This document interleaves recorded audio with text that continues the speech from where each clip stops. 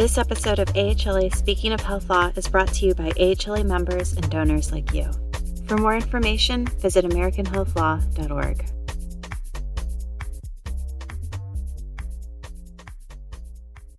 Hi, I'm Norm Tabler with this month's edition of The Lighter Side of Health Law. Not a leg to stand on. From the Department of You Can't Make This Stuff Up. When a former prisoner sued his doctor alleging that poor medical care resulted in the amputation of both legs, the judge threw the case out, ruling that he didn't have a leg to stand on. Seriously.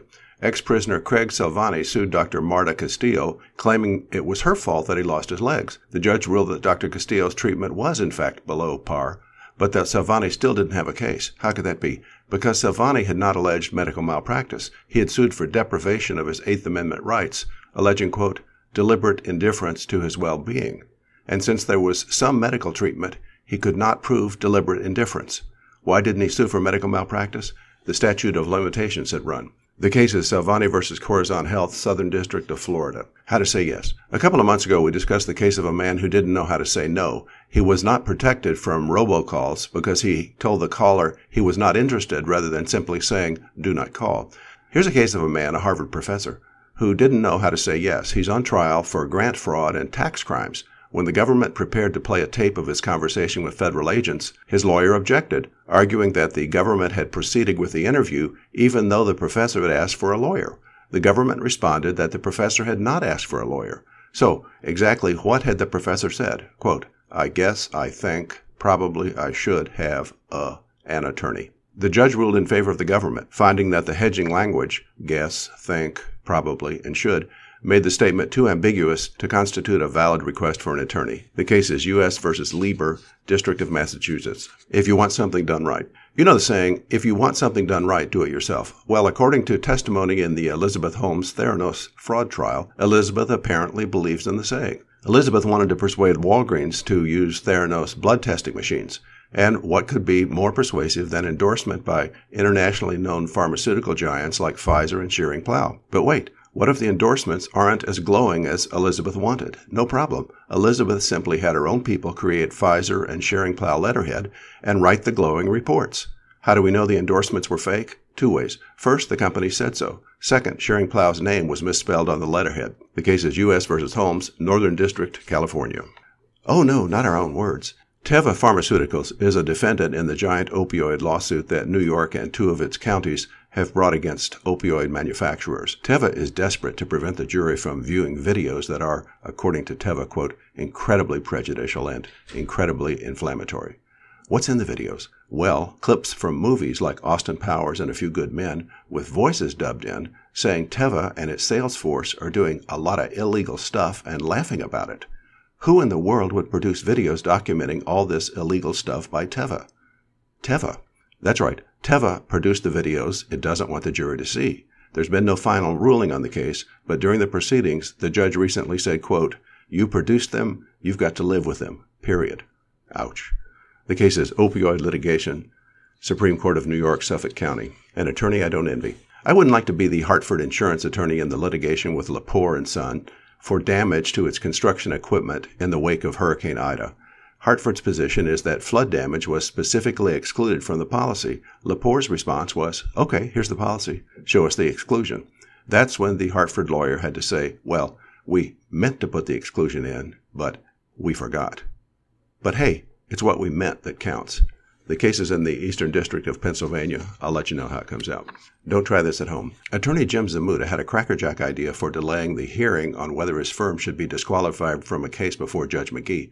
At 4:30 the afternoon before the hearing, he filed an 829-page motion to disqualify the judge.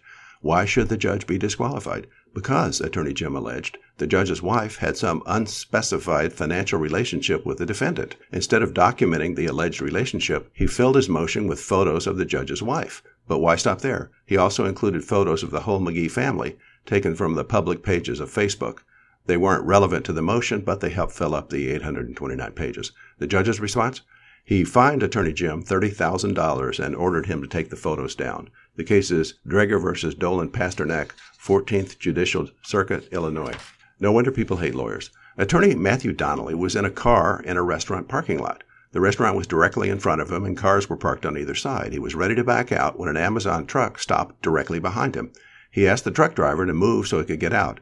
The truck driver said he'd have to wait a couple of minutes and proceeded to go into the building, leaving his truck behind Matthew's car. He was gone 2 or 3 minutes before getting back in the truck. When Matthew threatened to complain to Amazon, the truck driver said he didn't care, mocked Matthew, and drove away. For reasons known only to himself, Matthew decided to prove he is a bigger jerk than the truck driver. He filed a lawsuit against Amazon for false imprisonment and humiliation, demanding $150,000. Apparently, it's a new kind of imprisonment, the kind where your car is blocked for 2 or 3 minutes, but you're free to get out, walk around, and pick a pointless quarrel with the truck driver. I'm surprised he didn't sue the cars on either side of him. A most important character. A punctuation mark can be worth a lot of money. A couple of years ago, we discussed a case where a missing comma in a Maine statute was worth a cool $5 million to food delivery truck drivers. Now it's a missing apostrophe in Australia. Real estate agent Anthony Zedravic was angry with his former employer, Stuart Gann. He believed Stuart had not paid into his government retirement system, the Australian counterpart of our Social Security. So he wrote on Facebook, quote, "Stuart Gann sells million-dollar homes but can't pay his employees' retirement contribution." But he didn't write employees with an apostrophe before the S, which would have made clear that Andrew was talking about only one employee himself. He wrote employees with no apostrophe, which indicated that he was talking about all Stuart's employees. Underpaying one account can be an oversight or technical error, but underpaying all employees would be a serious crime, which is why Stuart filed a defamation suit and why the State Court of New South Wales has allowed the case to go forward, which proves yet again that punctuation marks can be very important characters. Doctor dies, patient pays the price. Her doctor died and it cost Dana Mead dearly. Dana is one of the innumerable plaintiffs who have sued the manufacturer of pelvic mesh, claiming it injured them. The court had already rejected most of the theories of her case, such as fraud and breach of warranty, but she still had one theory that was alive and well: failure to warn. Under this theory, if the manufacturer's warning had been stronger, that would have altered the decision of the doctor who prescribed the mesh. There was just one problem for Dana. Her doctor had died before the issue came up, so he couldn't testify that, yes, indeed, he would have acted differently if the warning had been stronger. No problem, argued Dana's lawyer. We'll have an expert testify how Dana's doctor would have behaved. Nope, ruled the judge. Without the prescribing doctor's own testimony, Dana has no case. Summary judgment for defendant. The case is, or was, Mead versus Ethicon, Eastern District of Arkansas. Well, that's it for this month's edition of The Lighter Side of Health Law. I hope you enjoyed it. Check your AHLA Weekly and Health Law Connections magazine for the next edition.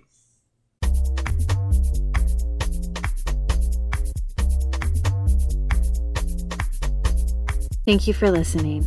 If you enjoyed this episode, be sure to subscribe to AHLA Speaking of Health Law wherever you get your podcasts. To learn more about AHLA and the educational resources available to the health law community, visit AmericanHealthLaw.org.